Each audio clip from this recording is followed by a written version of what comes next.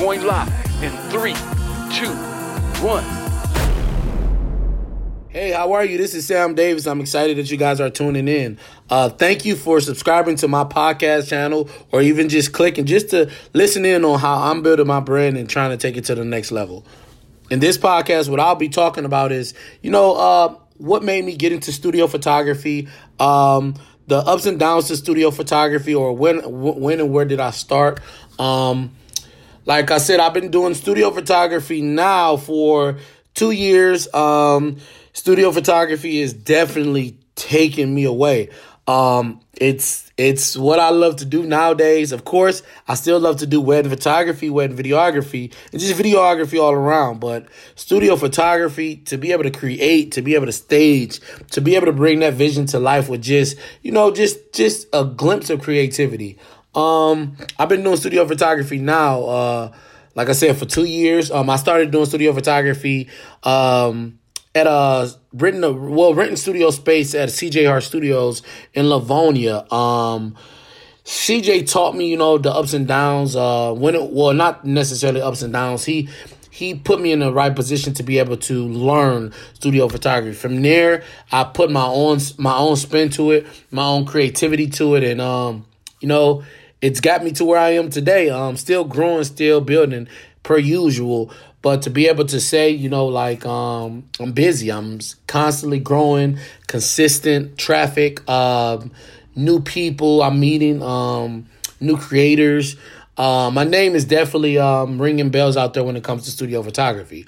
I was there I was at CJ's space for I want to say a little bit under a year, and I decided, it's time for me to, branch off and do my own thing. So I had rented, where I am now, I'm renting a space.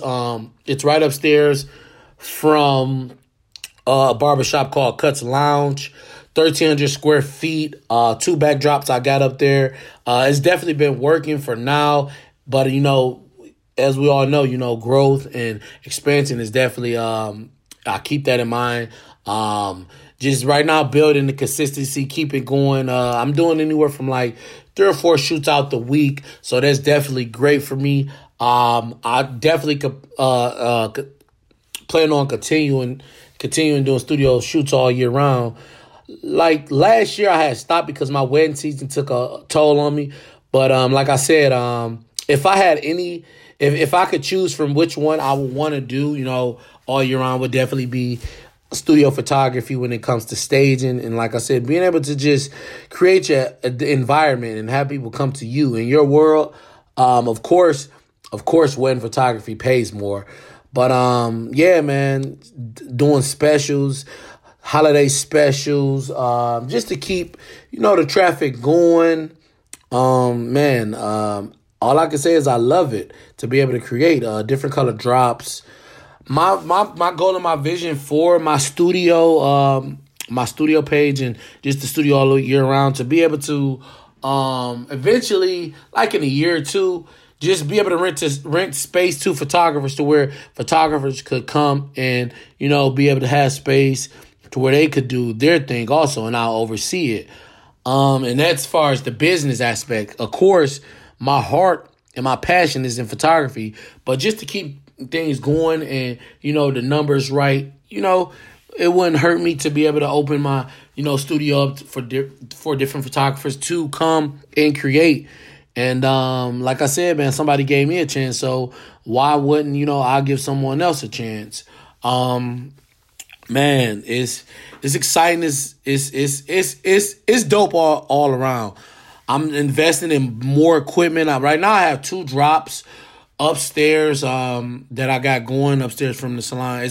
It's right there on Grand River. It's in Detroit. And it's definitely been working for me. Like I tell everybody, it's not on the equipment, too much of the equipment, or, the space that you got. If you're a creator, it's all about the person that's behind that lens. And it's been working for me. I didn't have any people from politicians to ministers to pastors to corporate business owners to seniors, local artists, And I definitely continue to, create some dope stuff and keep it going, and creating a family environment to where family could come do family shoots. And it's not one thing about Detroit.